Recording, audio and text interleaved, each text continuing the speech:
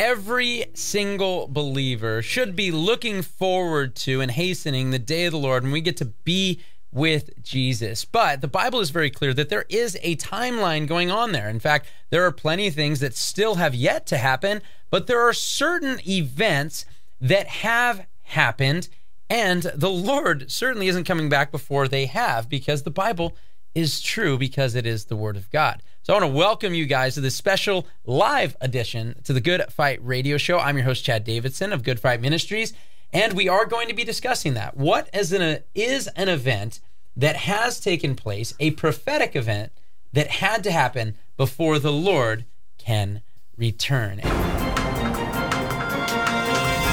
The Good Fight Radio Show. And to discuss this very important and exciting topic is none other than the president and founder of Good Fight Ministries and pastor of Blessed Hope Chapel in Simi Valley, California, Pastor Joe Schimmel. Yeah, Chad, I'm really excited about this because there's a lot of things that have happened that had to happen. And there's some things that are in the midst of happening. You can see it happening before our eyes, and you can see where it's all going. But I'm really excited about the main thing we're going to be talking about that had to happen against all odds, that many people would say that will never happen. And indeed, it has happened, and it's set into motion all kinds of other things that are happening, as I mentioned, and continue to happen, that set the stage for the Lord's return. And guys, it is exciting to talk about these things. We're excited because we do love talking about the topic of prophecy. And when we talk about those things, they're important. They're important for us as believers because truly, I from the Word of God, without a doubt, these are faith builders. Amen. Understanding that the Word of God speaks prophetically, and it's not done speaking prophetically. I think that's an important distinction to make as well. Not all prophecy finished in 70 and more AD. Apologists need to use Bible prophecy. The ammunition is right there to win souls, man. Amen. And it's so funny because even with church history, or even Hebraic history as well, when you look at some of the things that even Josephus wrote about them taking the scriptures to Alexander and saying, please don't take over Jerusalem. It is so incredible. And guys, and I'm saying this, I want to give my own partial testimony here of after coming to Christ. After I watched They Sold Their Souls for Rock and Roll, I came to church on Sunday. I believe it was January 26th, 2009, right around there, either 25th or 26th. But it was right after the inauguration prayer and so forth. And I remember you dealing with the one that Rick Warren had given. And by the way, what he's doing with the SBC Obama right now, and I believe he's trying to break off the SBC and have his own thing, personal opinion. But nonetheless, everything that you said there was proven true, and it's gotten only worse. But one of the things that happened is right after that, I was sitting right in the front on a Sunday, my first Sunday as a born-again believer, partaking of communion with the body of Christ, and I went and met with you and a couple of my other friend who had come to Christ with me at that time, and went up, and I remember you gave me a stack of Good Fight materials, and one of them was the DVD Megiddo, and March to Armageddon, and it had a ton of really cool stuff, but the thing that stuck out to me, and I like to say my first favorite book of the Bible was the book of Daniel.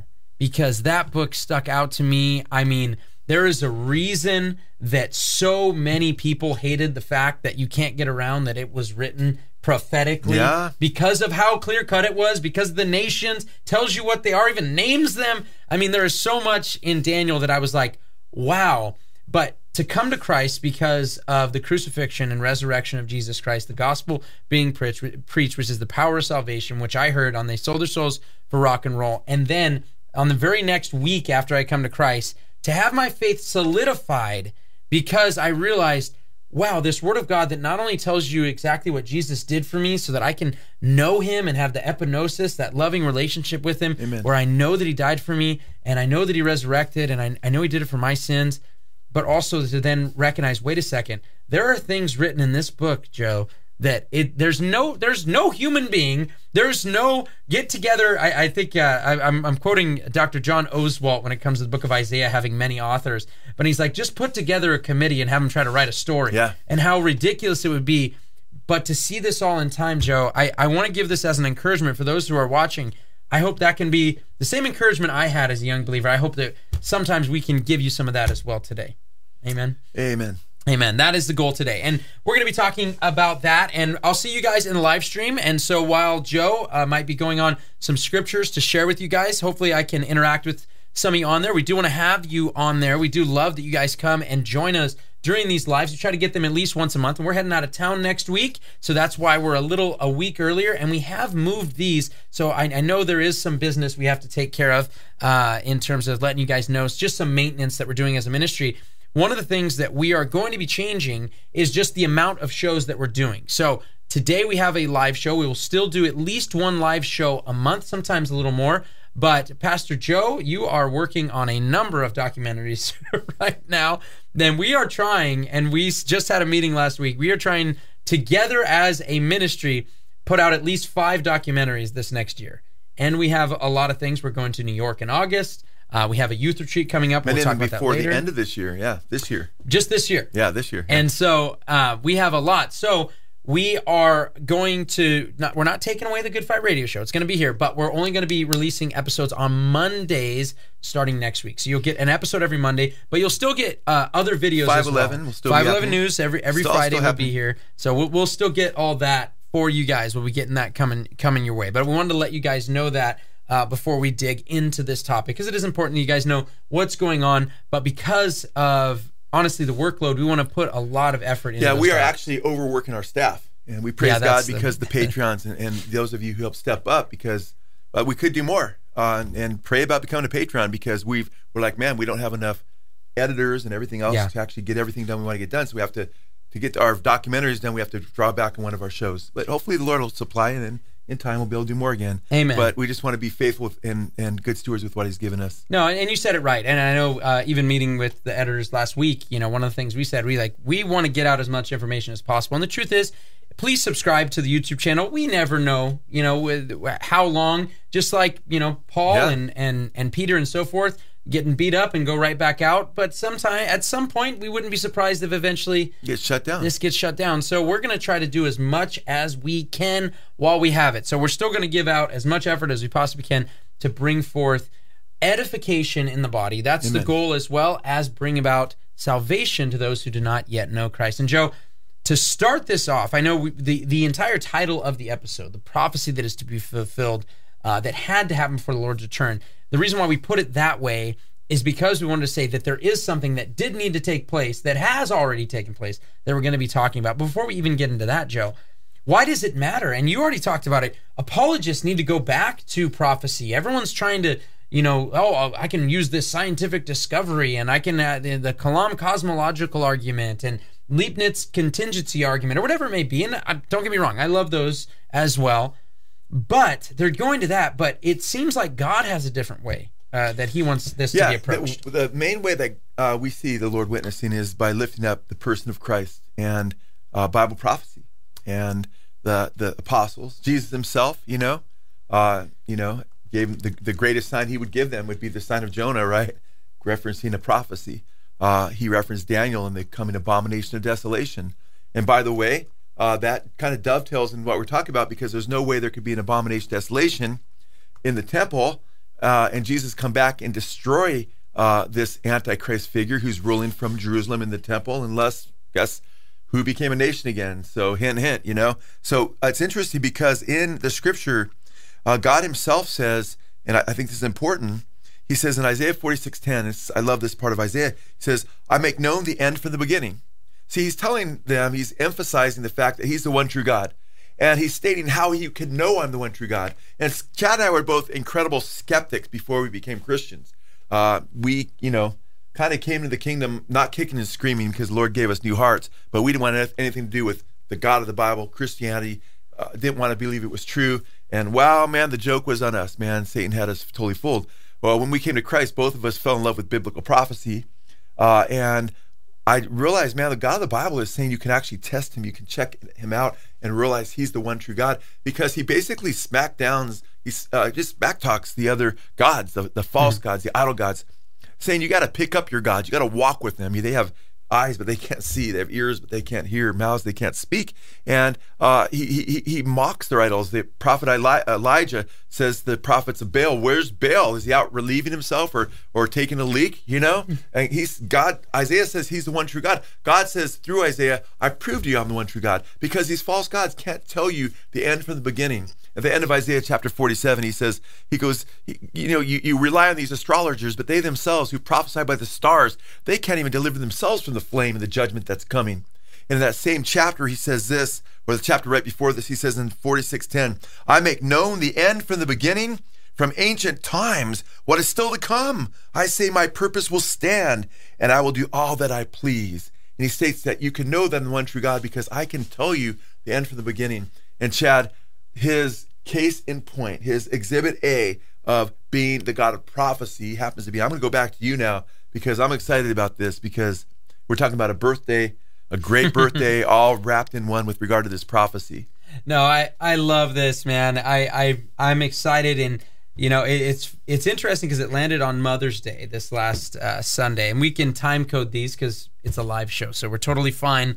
Not dating ourselves on our shows. I know our editors back there are like, no. Oh, Chad's actually talking to me because sometimes I'll date us, But no, I was excited, but it was one of those interesting things. You want to obviously encourage the mothers and so forth, but also the fact that May 14th, this last weekend, marked 75 years, Joe. To the day, the Lord's day, man. To the day. On Sunday. And it was crazy because on Israel becoming a birthday. Of Israel getting his Their birthday. Because on May 14th, 1948, a nation became a nation in a day. And it says a nation would be born in the day. Boom, and it happened. And there it is. There it happened. And I thought, wow, that is so cool, because we were just talking about it. And I had seen a couple of things online, and they call it the diamond year, right? The 75 years is supposed to be the diamond year. But wow, what a diamond in the rough of the Middle East. I mean, really, absolutely. When we look at it, and if you just did an overview of that area and see the lushness of Israel compared to the things around it. From topographical maps and aerial maps, and it's like, wow. It's all desert except that greenery, Israel. And he said he'd make it like Eden again. It's incredible. And so when we look at this and we see this, and Joe, I love it because we're talking about the God of prophecy, and we're talking about Isaiah 46. We're talking about a very text that is to do with God telling how he's different. He's not like these false gods. He's not like these gods that can't tell the end from the beginning. And by the way, guys, both Joe, myself, a number of us at Good Fight Ministries, we have read a number of the materials from all these other world religions. We've read the Bhagavad Gita. We've read the Quran. I just got another version of the Quran to read this last week or I saw something. It got mailed to my house. That's true. That's where all my books get mailed. But and we've read the Book of Mormon, and there is nothing prophetic about these books. Man. It's like, in the Quran, they'll win this battle. It's like a 50-50 shot, It's like, come on, man. Give me a break. And when you look at it, it's just different. But even in Isaiah 46, it actually has to do with Israel itself anyways. Yeah, that's the amazing thing, is he talks about Israel's regathering, and they'd be regathered more than once, which is amazing. In fact, it's interesting, Chad, you bring that up, because in Isaiah 44:7, he says, who is like me? Let him proclaim it. Let him declare and set it before me. Since I appointed the ancient nation, since I appointed the ancient people, Israel, let them declare what is to come and what will happen. So he's hanging his credibility and his faithfulness as the one true God on the reality that Israel's future, he's predicting it. And not only is he predicting with his omniscience what's going to happen to them, but he's going to bring it about. And no one can thwart his will, that he will discipline them. They will, be scattered, but they will not cease to be a nation or people before them, but then they'll bring them back into the land. In fact, I love Jeremiah 31, 35, and 36. Jeremiah, through the Lord, thus saith the Lord, who gives the sun for light by day, who sets in order the moon and the stars for light by night, who stirs up the sea so that its waves roar. The Lord of hosts is his name. Verse 36, only if this fixed order, the sun and the moon and the stars, the orbit of the earth around the sun, right? Only if this fixed order departed from my presence, declares the Lord, would Israel's descendants ever cease to be a people before me.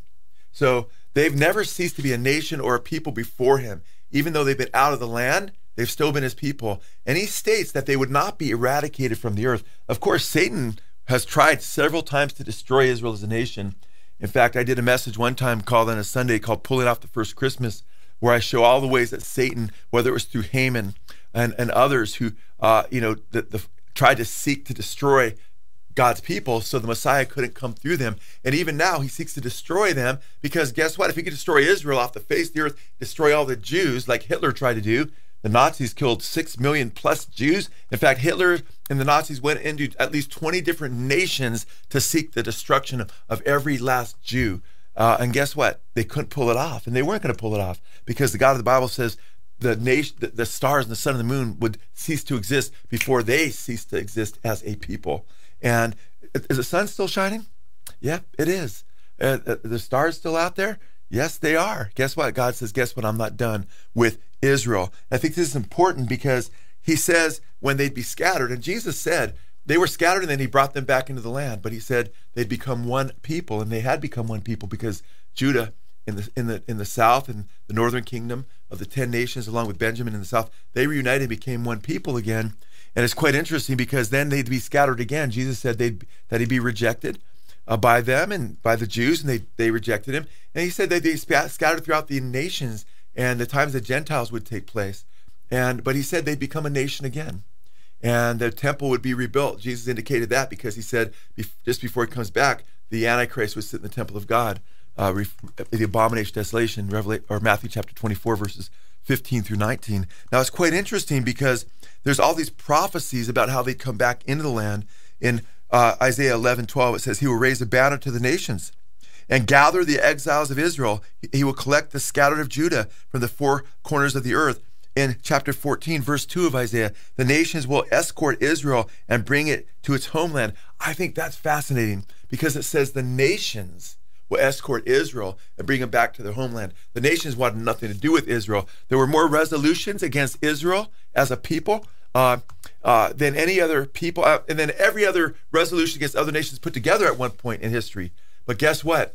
Before they became a nation, there was this antipathy against the Jews. Obviously, look what the Nazis had done, and nobody stood against them for some time until the United States and, of course, Great Britain and others stepped in, the Allied forces. But it's quite interesting when you think about this because when this happened, there was still this antipathy toward the Jews, but when 6 million of them were slaughtered in Nazi concentration camps and so forth, there was a sense of the world was shocked. It was a fleeting moment for the world to have a change of heart. And guess what? Just as it says in the scriptures, the nations were used to escort them into becoming a nation. And of course, the day they step foot in Israel to become a nation, there's these allied forces against them, the Arab nations and so forth, who seek their destruction. But God said that would come too. Isaiah 43:6 says, I will say to the north, give them up, and to the south, do not hold them back. Bring my sons from afar and my daughters from the ends of the earth. And man, I'll tell you what, I've been to Israel a number of times. We're looking forward to another Israel trip pretty soon here. And we love our Israel trips because we just have these great talks in all kinds of beautiful places and places that a lot of trips don't go. And it's quite interesting because you'll see Israelites that are from Cush or from Ethiopia, black Jews, soldiers, that just are just faithful Israelites. You'll see them from the four corners of the earth, just like the scripture says, and you'll just be like pinching yourself saying, wow, this is exactly what the God of prophecy said would take place. And a lot of the Jews were aware of that. They were aware that what the prophecies had said. In fact, they would celebrate Passover in exile. And one of the sayings among the Jews was next year in Jerusalem. That was their hope, to be brought back to their homeland. But guess what? This is what's a trip, guys. When you see the Lord God prophesying these things, saying that no one's going to be able to stop, and he's going to bring them to become a nation again, you have all kinds of folks that were saying, no, that's not going to happen. And no, that can't happen, and so forth. And it did happen. And by the way, you can understand why they say it would happen, because, Chad, there's like a couple hundred nations or so right now. There's no nation that ceased to be a country for almost 2,000 years and became a nation again, and all these different prophecies regarding them, many tied to them recovering their ancient language, all these different things and there's so many of them that we take several shows to get together. In fact, we're working on one of the videos we're working on is a documentary, which I think you'll love, on Israel and prophecy, and we're going to do that, hopefully get that done, get it close to done by the end of the year and early in the next year sometime. Yeah, amen. And for you guys listening to this, I really do believe it is such a great faith builder for us. And I think that some people may even come to the conclusion, oh, this is one of those times where it's an ad hoc kind of thing. We're just going back and adding this in. And now we can say it's a fulfilled prophecy now that it's happened. But guys, I want to say this. It's not only the Jews who believed that this would happen eventually, but Christian pastors throughout time, well before 1948, were saying this. In fact, some of the biggest names in terms of pastors of old were saying that this is something that is going to happen. In fact, many people might have read, it's one of the biggest classics, Holiness by J.C. Ryle. And this is what J.C. Ryle, I have two quotes that I want to read for you guys from him. One is a shorter quote, one is a longer quote. This is something that J.C. Ryle, this is before they became a nation again. Before Israel became a nation, actually. He said, I believe that the Jews shall ultimately be gathered again as a separate nation, restored to their own land, and then converted to the faith of Christ, after going through great tribulation. And another time he wrote this, but suppose the Jews ask you, if you take all the prophecies of the Old Testament in their simple, literal meaning, suppose he asks you if you believe in a literal personal advent of Messiah to reign over the earth in glory, a literal restoration of Judah and Israel to Palestine, a literal rebuilding and restoration of Zion and Jerusalem. Suppose the unconverted Jew puts these questions to you. What answer are you prepared to make? Will you dare to tell him that Old Testament prophecies of this kind are not to be taken in their plain literal sense? Will you dare to tell him that the words Zion, Jerusalem, Jacob, Judah, Ephraim, Israel do not mean what they seem to mean, but mean the church of Christ? Will you dare to tell him that the glorious kingdom and future blessedness of Zion, so often dwelt upon in prophecy, mean nothing more than the gradual Christianizing of the world by missionaries and gospel preaching? Will you dare to tell them that you think it carnal to expect a literal rebuilding of Jerusalem, carnal to expect a literal coming of Messiah to reign? Oh, reader, if you are a man of this mind, take care what you are doing. I say again, take care. Awesome. I love that quote. But that's not the only one. Charles Spurgeon, at the Church of Christ where he preached, delivered on June 3rd, 1855. Remember, May 14th, 1948. Yeah. This is June 3rd, 1855 at New Park Street Chapel in Southward. Yeah, almost 100 years earlier, yeah. The hour is approaching when the tribes shall go up to their country, when Judea, so long a howling wilderness, shall once more blossom like the rose, when, if the temple itself be not restored, yet on Zion's hill shall be raised some Christian building where the chants of solemn praise shall be heard as erst of the old psalms of David were sung in the tabernacle. I think we do not attach sufficient importance to the restoration of the Jews. We do not think enough about it. But certainly, if there is anything promised in the Bible, it is this.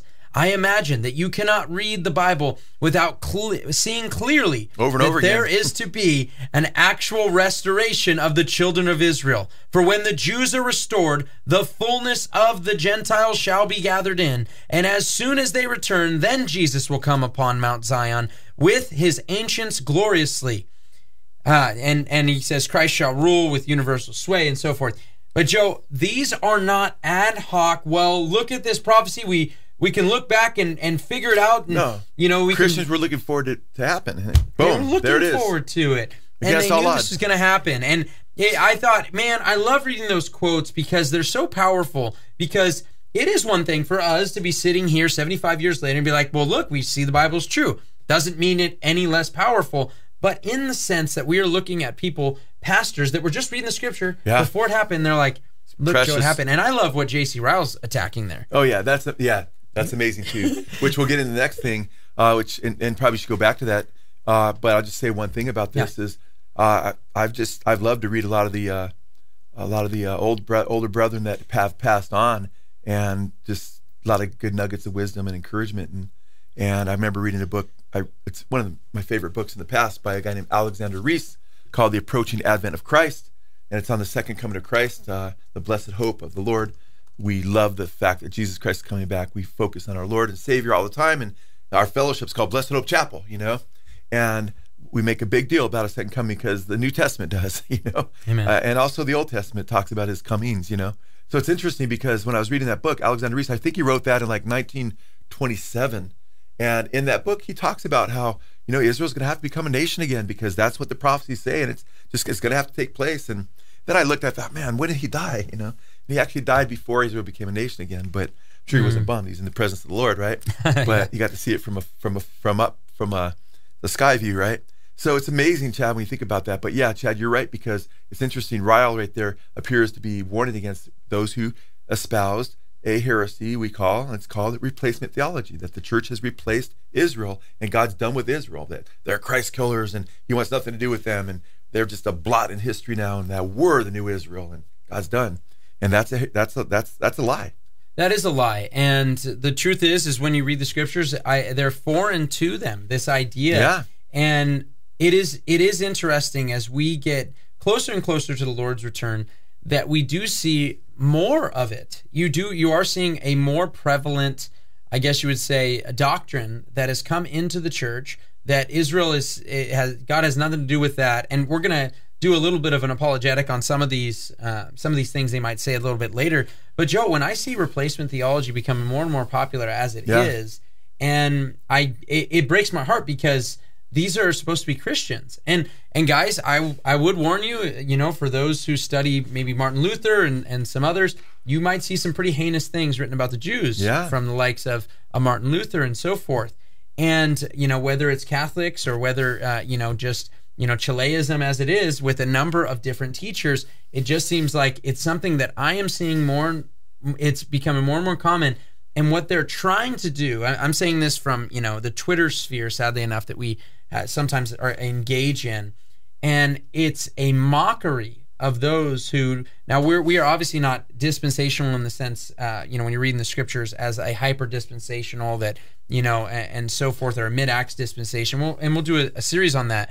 But progressively dispensational in that God is not done with Israel. Yeah, we're historical, post-trib, premillennialists who also believe that God's promises for Israel are vouchsafed and secure and being fulfilled. Exactly right. And that's what I love about this, Joe, that I know we're about halfway through this episode, but I do want us to get in. I know it goes quick. I love the lives with you guys because even while Joe's talking, I get to engage with you guys on there. So praise the Lord.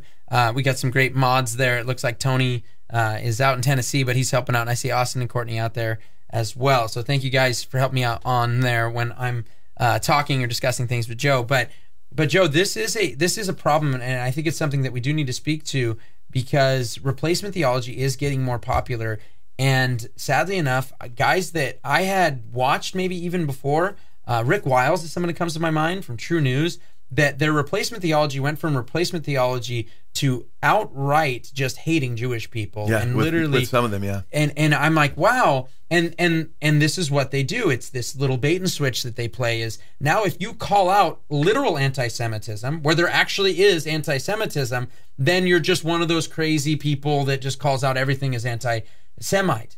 And that's not the case at all. There are plenty of things. There's some real anti-Semitism out there. There is real. Yeah, absolutely. I mean, try to have a discussion with Muslims. I mean, it's just true, and think that they don't have a hatred and what they think about the Holocaust and the fact that you have Christians now making entire videos about the Holocaust being exaggerated and not real, and all of these, and it's sick and it's disgusting, and I do find that to be what the Bible says actually would happen too. But yeah, it's funny you end with that, Chad, because I was thinking that's actually it's prophetic when you say that's kind of what the Bible actually says would happen, that there be anti-Semitism.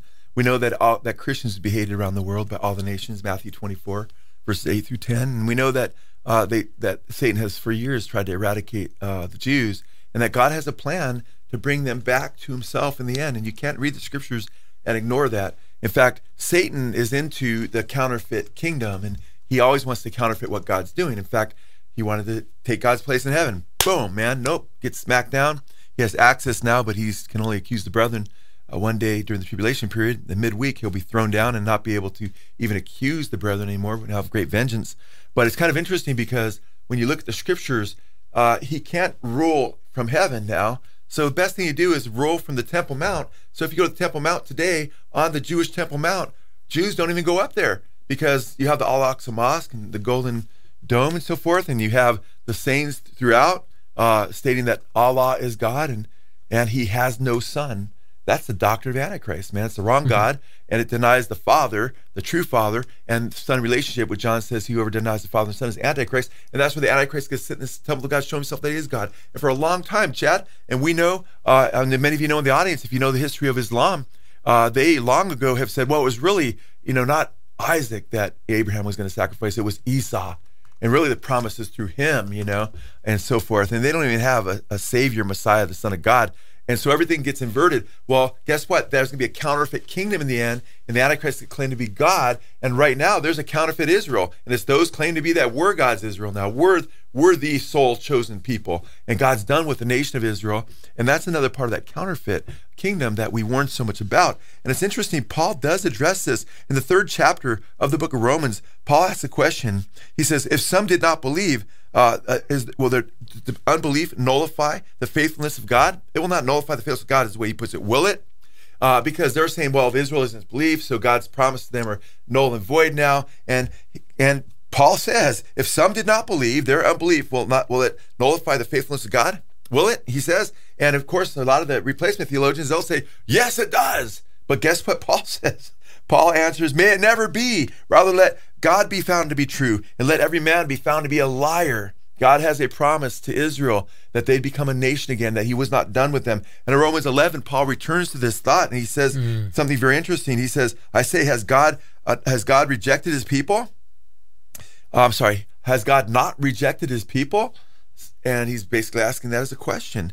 And people say, the replacement theologians, yes, he did. God says, no, he did not. In fact, it's interesting. Paul goes on to say, may it never be in Romans 11. And then he writes this, which is a rebuke about a chosen person mentality that the Gentile church will get, thinking that it's all about us now and God's done with Israel. What a strong warning. If you're in the replacement camp, thinking that you've replaced Israel and God's done with them, I really encourage you to sincerely listen to what the Apostle Paul writes here, because he's after your heart. So you won't be deceived by this counterfeit kingdom, this counterfeit lie. He says, but if some, and this is beginning at verse 17 in Romans 11, if some of the branches were broken off, and you, being a wild olive, that's the Gentile believers, were grafted in among them, and became partakers with them of the rich root of the olive tree, do not be arrogant toward the branches. Don't be arrogant toward the Jews, the Israelites that were cut off.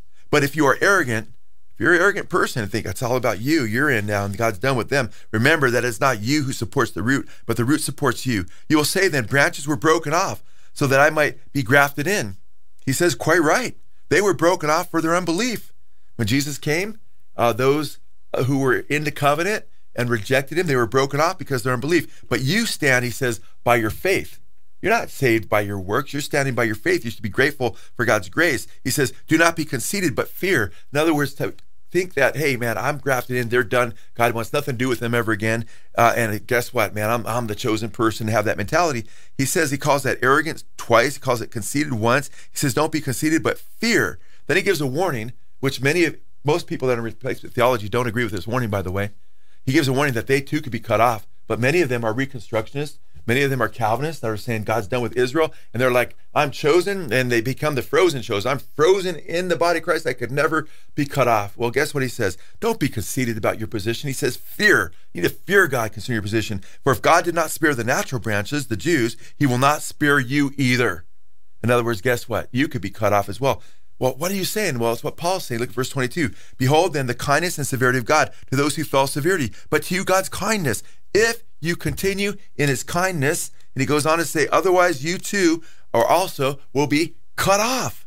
And then he goes on to say, and they also, this is important, they also, if they do not continue in their unbelief, will be grafted in, for God is able to graft them in again. They could be restored. So the Lord clearly states that those who have been grafted in are in Christ now, that you could be cut off because of your unbelief. You can't be conceited about your position in Christ. You need to have a fear before God and say, man, thank you, God, so much for saving me. And you need to have a great attitude toward the Jews and pray for them, because he says, and they also, if they do not continue their unbelief, will be grafted in again. For God is able to graft them in again. Verse 24, for if you were cut off from what is by nature a wild olive tree, and were grafted in contrary to nature into a cultivated olive tree, how much more, I mean, if you're saved as a Gentile, how much more can these, or will these, he says, will these, who are the natural branches of the Jews, be grafted into their own olive tree again?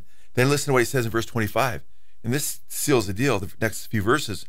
For I do not want you to be, brethren, he says, for I do not want you, brethren, to be uninformed or ignorant, as the King James says, of this mystery. And so many people are ignorant or uninformed of this mystery, so that you will not be wise in your own estimation, that a partial hardening has happened to Israel. In fact, all of Israel didn't believe. Paul's one of the Israelites that did believe. It's a partial hardening that's happened to Israel until the fullness of the Gentiles has come in. Until the last Gentile is saved, there's a partial hardening. Then listen to what he says in verse 26. And so, listen to this, and so all Israel will be saved, just as is written. Then he goes on to talk about the deliverer will come out of Zion, the coming of the Messiah. So guess what? He says really clearly, when he talks about all Israel being saved, he's obviously contrasting unbelieving Israel, who the partially has been hardened and many of them had been cut off, with the arrogant Gentiles saying, I'm the chosen, we're the chosen people now. God's done with them. Say, no, he's not done with them. You too could be cut off, but guess what? He's able to graft them back in again. He will graft them back in again, and guess what? All Israel will be saved, and the deliverer will come from Zion. So, Chad, the scriptures actually warn very strongly against. It's interesting because some of the false doctrines that are out there, the scriptures actually address them and prophetically warn against them. And Paul is letting us know what was already probably being stirred up by the enemy against Israel and what was going to happen. And here we are dealing with scripture that just, bam, hits the target right where it needs to be hit. Amen. And it's so interesting because we're talking about Romans there, and it is so sad to me how Romans is so misinterpreted, specifically 9 through 11. Yeah. And to miss this part in the whole understanding of Romans as a book from chapter 1 then to chapter 2, and as you go through Romans and you see that people just, I mean, it's worse than misapply. It's not even applying certain scriptures, and it does break my heart to see that and to not see the beautiful context of what Paul is talking about and some of the glorious, I mean, the fact that he is talking about the deliverer coming out of Zion, the fact that there is going to be a fountain of cleansing that opens up, the fact that Zechariah 12:10 makes it very clear that they will see me. Yeah, we're going to get into that in a little bit. When they pierce, and all of that, it does break my heart that they don't see it, and it hurts my heart for those who engage in replacement theology. Especially, I love those quotes from J.C. Ryle. It's like, well, what would you say to them? What would you say to someone? Oh, this is literal, this is real, but this is not. Yeah, it's missing a huge miracle, Chad. It's missing a huge prophetic evidence that we can use to win believers. So it breaks my heart not only for those who are deceived. Please wake up. We plead with you. Look at what the scriptures say. Don't be arrogant toward Israel. But you know what? It breaks our hearts toward all the non-believers and the Jews that could be being won to Christ by Christians who are saying, hey, look what happened in 1948. Look what the Lord said would happen, May 14th. In fact, Chad, twice in Jeremiah, not once, twice in Jeremiah, the Lord says the Jews will look back and they'll say, wow, your gathering us back into the land, into the Holy Land, is a bigger miracle than what you did in leaving and delivering us from the captivity of Egypt when we were under Pharaoh's power through Moses. There'll be a greater, twice it says it'll be a greater miracle. And by the way, there were a few million Jews, tops, delivered from Egypt. There's about 7 million, over twice that many Jews in Israel since May 14th, 1948. It's a bigger miracle, and it's continuing to happen.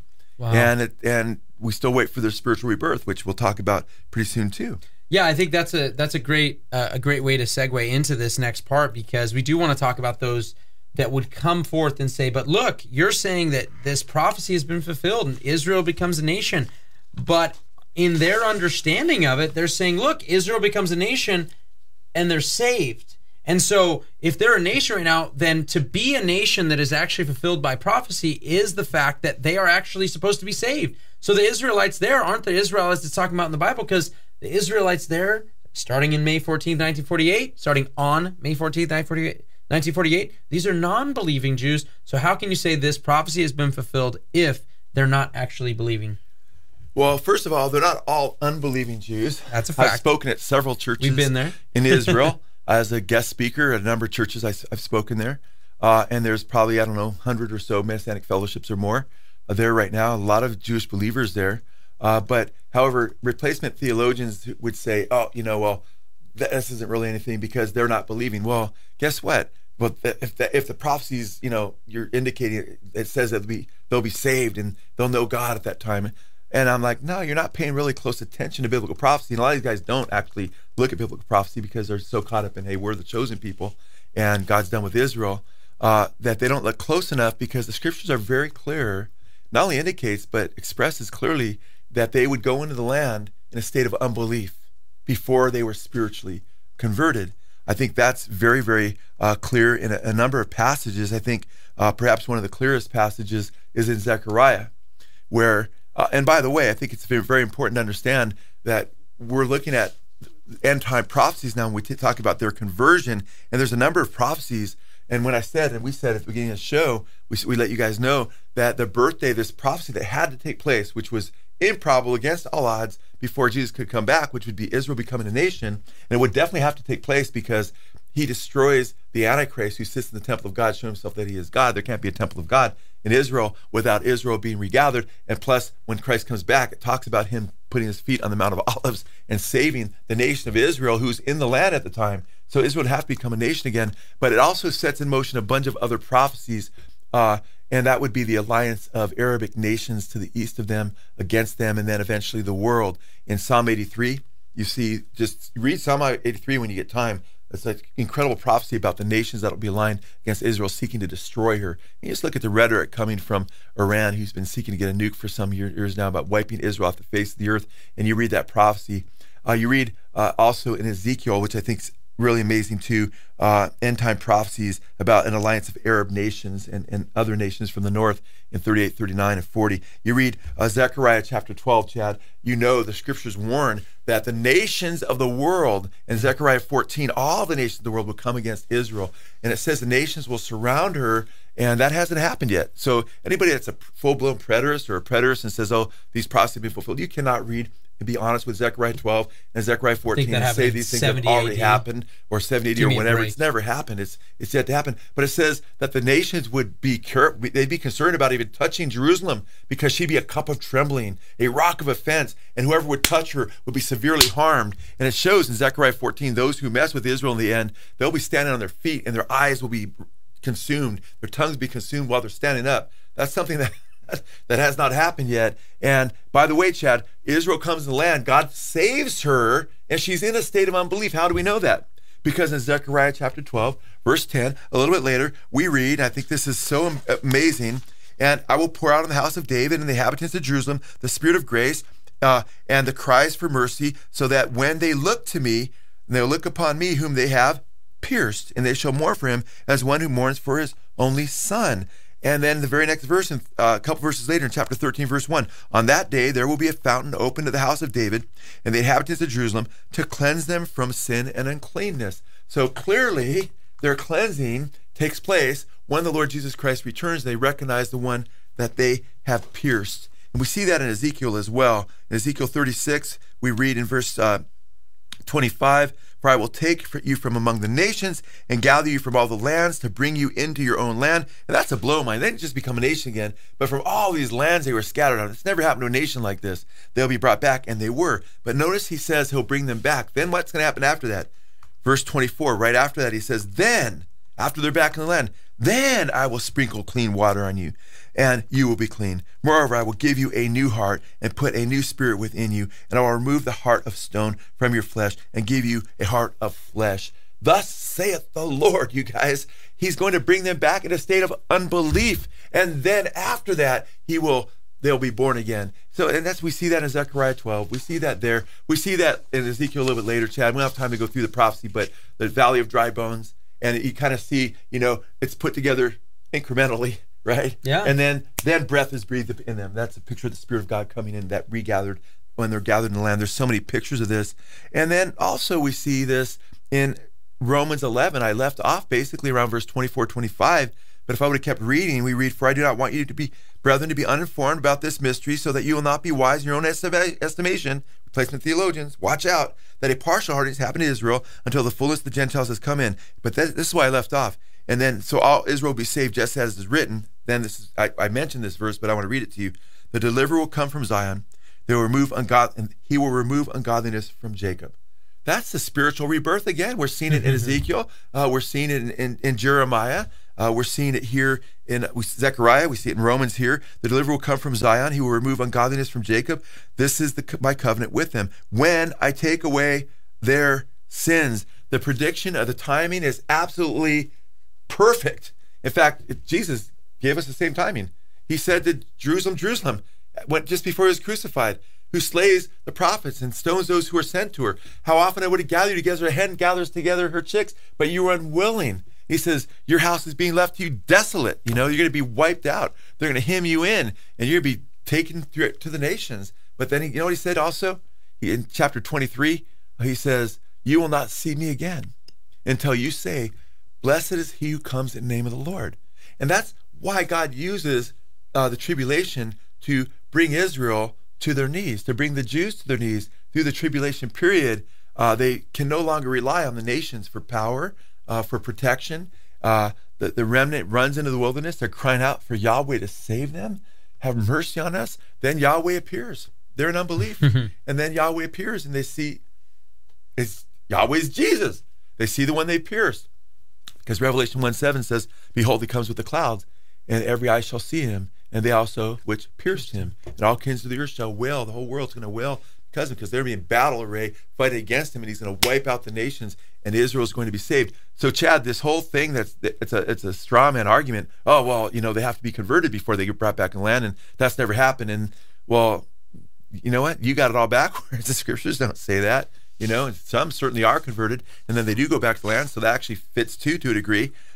And Chad, I think one of the most awesome pictures, which we don't have a lot of time to get into, but is Joseph being rejected his brothers, typological prophecy, which Chad and I, it's among our favorite.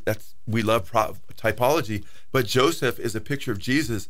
He's rejected by his 11 brothers, right? And they represent along with Joseph, the 12 tribes of Israel, the sons of Jacob, and the 12 tribes of Israel come from those brothers of Joseph's. They're rejected, even as Jesus was rejected by his brethren, their descendants, Israel. Judah says, "Let's betray him with money and get some money out of this." Judah is the Hebrew name for Judas. Judas betrays Jesus. He's rejected, and he's, there's so many pictures there, but I'll just cut right to the chase.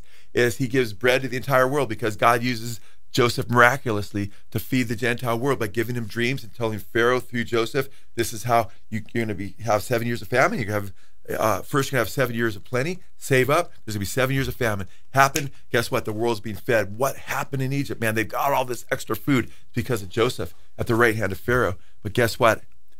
Just as Jesus went to the right hand of the Father, and we partake of him as Gentile nations, as the bread of life, we celebrate the bread every Sunday morning, man. Lord's Day, at least in our fellowship, and thousands of other fellowships celebrate what Jesus, tens of thousands of fellowships, what he did on the cross for us. But one day, even as Joseph's brothers came back to Egypt, crying out for bread, and then he revealed himself to them. And they saw the one they'd pierced, and there was weeping. Benjamin was weeping. Joseph was weeping. It's a picture of what's going to happen at the very end when Jesus returns. So these are all beautiful prophecies that are rejected by how sad to be involved in replacement theology, not have a heart for what God's doing in Israel, missing that great miracle, witnessing what just burns in our hearts the God of prophecy has done, and losing the opportunity to witness to Jews, to bring them to Christ, which we've used these pictures to bring people to Christ. They're so powerful, and these prophecies, that's quite sad. But we can rejoice in these things and pray for those who are involved in replacement theology, that God would wake them up so they would understand. You don't want to be on the enemy's side and be standing against Israel and standing against the Muslims in the end of days. Yeah, and I just saw this comment, Joe, and it exactly what you said, and it's something I saw early on in my walk with Christ. I saw some people that were struggling, and they were really involved in a lot of what is known as the truther movement. And someone actually wrote this, and I thought, wow, that's so funny, because I was thinking it said, much of today's truth movement will take you down a Jew-hating rabbit hole. Yeah. And I saw that over and over again. And I remember there was a group of guys that were meeting together, and they were having a Bible study. But then when I would talk to them, so much of the Bible study when they would come out would be on some new conspiracy that had nothing to do with the Bible and nothing to do with anything else, governmental, something along those lines. But in terms of actually being excited about the scripture, I wasn't seeing that. And not long into that, all of those guys ended up walking away at some point from the faith. Yeah. Every single one of them. And the first thing they did is they were getting so enamored with this, away from the Word of God, and they ended up down this rabbit trail that did lead them. I'm not saying every person that has a problem with Israel, that means they're going to, turn away from the faith and forfeit their salvation. But it was true in that group that was the methodology. That's what happened.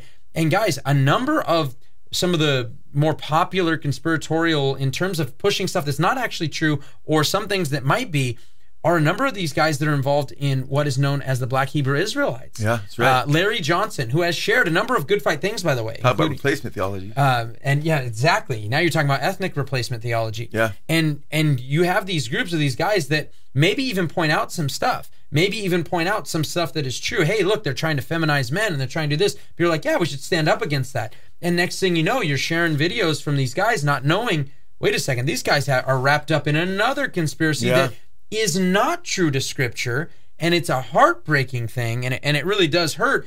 And guys, so many of the attacks in New York come from these groups going against white Jews who they call Esau. They don't believe they can be saved. I mean, we had guys going out and sharing right here locally in Venice, California, and they were casting lots saying, guess which one of these guys is going to be my slave? Yeah. These little redneck Esau's. Like, no joke. Yeah. That's what they say. Look at your neck. It burns and so forth. And it's really sad. So it's from multiple angles, and that's biblical. And that's why, Joe, and you mentioned this already, to think from the replacement theology, whether it's the preterist or whatever it is, oh man, all this actually was fulfilled in 70 AD. Yeah, so ridiculous. To read those prophecies, and it bothers me so much because the same thing happens in the book of Genesis. Oh, Noah was just a local flood. It's just this localized thing. It minimizes prophecy to like this little small area. Oh, when it says every nation, you don't really understand that because it's just talking about a couple of neighboring nations. It's just talking about Rome and maybe even some of the Middle Easterns that they hired as well to take down. Yeah, there's so many ways to how you could destroy preterism. The idea that 70 AD fulfilled it, and the second coming of Christ was really just the Romans coming in and destroying Israel. It's like, really? That's that fulfilled Jesus' return in Matthew chapter 24 and so forth. Which there's so many ways to overthrow that and show that as being patently absurd and false. And one way is just to say, well, guess what? Jesus told the Jews, remember we mentioned this earlier, you won't see me again until you say, blessed is he who comes in the name of the Lord, until you're inviting me back. So we're to believe that in 70 AD, where the Jews say, blessed be the coming of the Lord, looking for Jesus' return, and then Jesus just destroyed them through the Romans? That makes absolutely no sense, because it's all backwards. Because when they cry out, blessed is he who comes in the name of the Lord, it is an invitation for Jesus that, hey, we're ready, and they've been broken. The Jews have been broken. They've been humbled, and they're crying out to God. Chad, that passage also, if I continue reading in Romans 11:28, and by the way, that blessed my heart. I'm sure it blessed Chad's heart to see the brother that came out of the truther movement and realized that God is not done with Israel and that your eyes have been opened. Praise God for you. And we just love to see people come to the light of God's truth and just be set free. And he goes on to say in Romans 11, verse 28, from the standpoint of the gospel, they are enemies for your sake. But from the standpoint of God's choice, they are beloved for the sake of the fathers. So yeah, in regard to the gospel, there's Jews. You say, well, there's so many Jews that are anti-Christ and against what Christians are doing. Yeah, we'll go through the book of Acts and see what happened to Peter and what happened to Paul. But look how Paul writes here. He recognizes the Joseph picture, that Joseph's brothers rejected him, but there one day would be a reconciliation. And just as Jesus was rejected, he will be reconciled with the nation of Israel and the Jews. And he says, and I've been in Israel, man. I had a guy pick up a big old rock along with a lot of other Jews trying to stone me to death. They're on Ben Yehuda Street, because I was witnessing and nearly converting one of their, these were Orthodox Jews, anti-missionary Jews, And I was with another brother who I met at a Christian bookstore, actually worked there. He goes, you're going to go witness on Ben Yehuda Street? Can I go with you? Yeah. I said, let's go, man. And we were making some headway. and they followed us, and I've told that story before, but we lost them by going into the Muslim territory because they stopped like they hit a big old wall because they weren't going to go there, and we were safe in the Muslim territory. So ironic, you know. But it's interesting because, Chad, he says they're enemies for your sake, but from the standpoint of God's choice, they, meaning Israel, are beloved for the sake of the fathers, and the gifts and the callings of God are irrevocable. And I always want to say irrevocable when I see irrevocable. Yeah, me too. For just as you once were disobedient to God, but now have been shown mercy because of their disobedience, so these also now have been disobedient, and because of the mercy shown to you, that they also may be shown mercy. For God has shut up all in disobedience, so that He may show mercy to all. That's God's heart. He wants to save all, and it's awesome.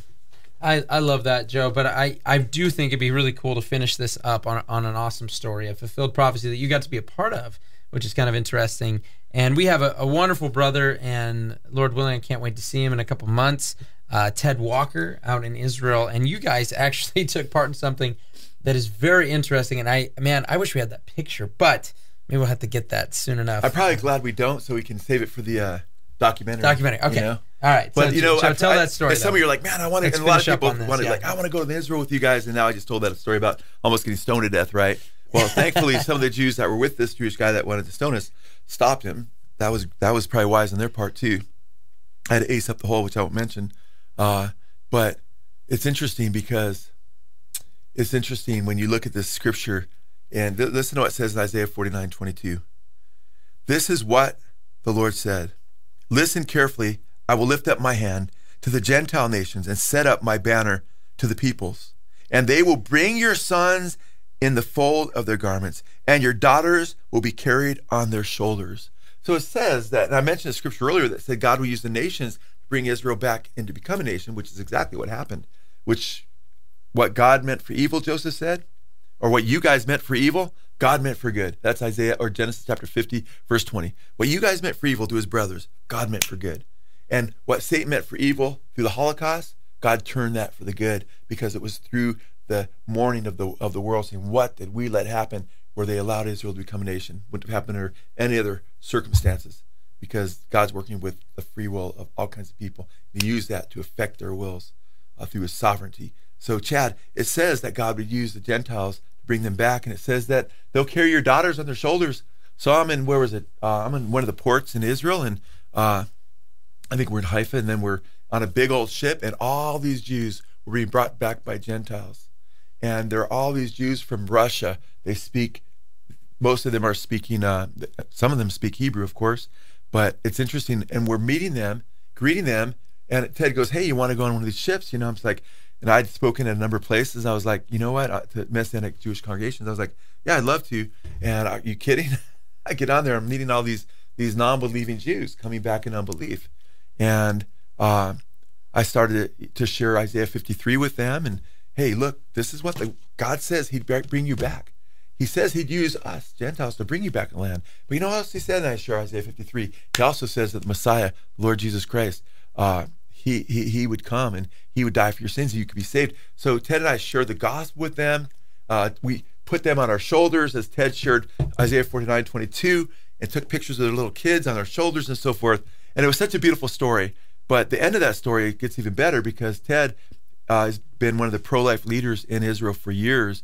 Him and Linda Walker doing a lot of the pioneer work for the pro-life movement with different offices through the years.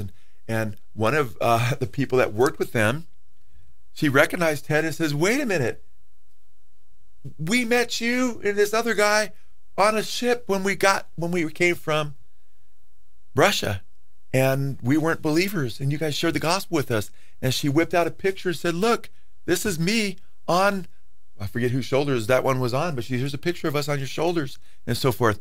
And I thought, wow, just to see prophecy fulfilled in the context of salvation. And Chad, that these things would happen could only be God, because again, there's hundreds of prophecies tied to Israel becoming a nation again. So you can multiply that prophecy by 100, and the odds are basically zilch unless you have a God Who is God of Abraham, Isaac, and Jacob, and who is not done with Israel, who rules the heavens and the earth, and is the King of the universe, and we certainly do. His name is the Lord Jesus Christ. He is the Alpha and the Omega, the beginning and the ending. Put your faith in him for eternal life. Amen. And we want to encourage you guys in that because it is so important. And I love it. We've gone through so many scriptures here today. And one that obviously was Zechariah 12. And Zechariah 12:10 has been my favorite verse for a long time since I first read it. And I remember reading it and just being impacted by it, but then getting the context. And the same thing happened with Isaiah 53. When you read Isaiah 53 and you really see it, a near and far fulfillment in Isaiah 53 of the near fulfillment of Jesus Christ dying, even though near was 700 years later, but them dying, but also their reaction to looking upon him, whom they've pierced, because that reaction is an end times prophecy of the fact that they will look on him, that they will look at him and say, oh, wasn't he smitten of God? We thought he was cursed. But then now when they're looking on him, the same one promised in Zechariah, the same promises that, guess what? Paul talks about in Romans 11, you already quoted, that they're going to look on him, the one that they've pierced, and they're going to grieve bitterly because they're going to recognize this one they thought smitten of God, that he was pierced for our transgressions, that he was bruised for our iniquities. All the sin that we committed, it was placed upon him. Amen. And that is when they come to know him. And it's a beautiful thing. And to throw that aside, not realizing the far fulfillment that is going to, still yet to be taken to take place, I think it's heartbreaking. And Joe, man, I totally forgot to play this, but we're going to play it anyways because we have something coming up. But before you play it, yes, just one, let's take 12 seconds. No problem. Above me in my home office is, just to the right a little bit, is something I bought in Israel. You've seen it. It's just this really cool, I don't know how to describe it, a piece of art that's from a mold, I guess. And it's Joseph and all of his brothers, and he reveals himself to them, all clinging to him and just in tears, and it's just so powerful. And I bought that when I was in Israel because I was like, that's so arresting. And this really enriches your faith. God's promises to Israel, shows his faithfulness. More than 12 seconds now, because I got to get, God gives more grace, right? And here's more grace. His faithfulness shows that he's faithful to his promises, and that means he's faithful to you. If you put your trust in him and you're abiding in Christ, he promises never to leave you or forsake you and to continue the great work that he's begun in you. Amen. Well, God bless you guys. I want to thank you guys for joining us as well, Joe. As Joe mentioned earlier as well, the reason why we're able to do this because we follow Jesus Christ. Praise the Lord. But the reason we're able to do all this is because God has moved on so many people's hearts, and they've partnered alongside the ministry, whether it's through helping out this way or also through our Patreon page as well. So you guys can check us out at patreon.com/goodfight for anyone who wants to help out more. But guys, thank you so much for joining us on this live stream. We love you guys. Praise God for you. You've been listening to The Good Fight Radio Show with pastor and author Joe Schimmel and host Chad Davidson, discussing contemporary issues in light of the Bible and how they relate to family, culture, and the church. To learn more about Good Fight Ministries, visit us online at goodfight.org. Join our growing social media family and consider partnering with us at patreon.com/goodfight.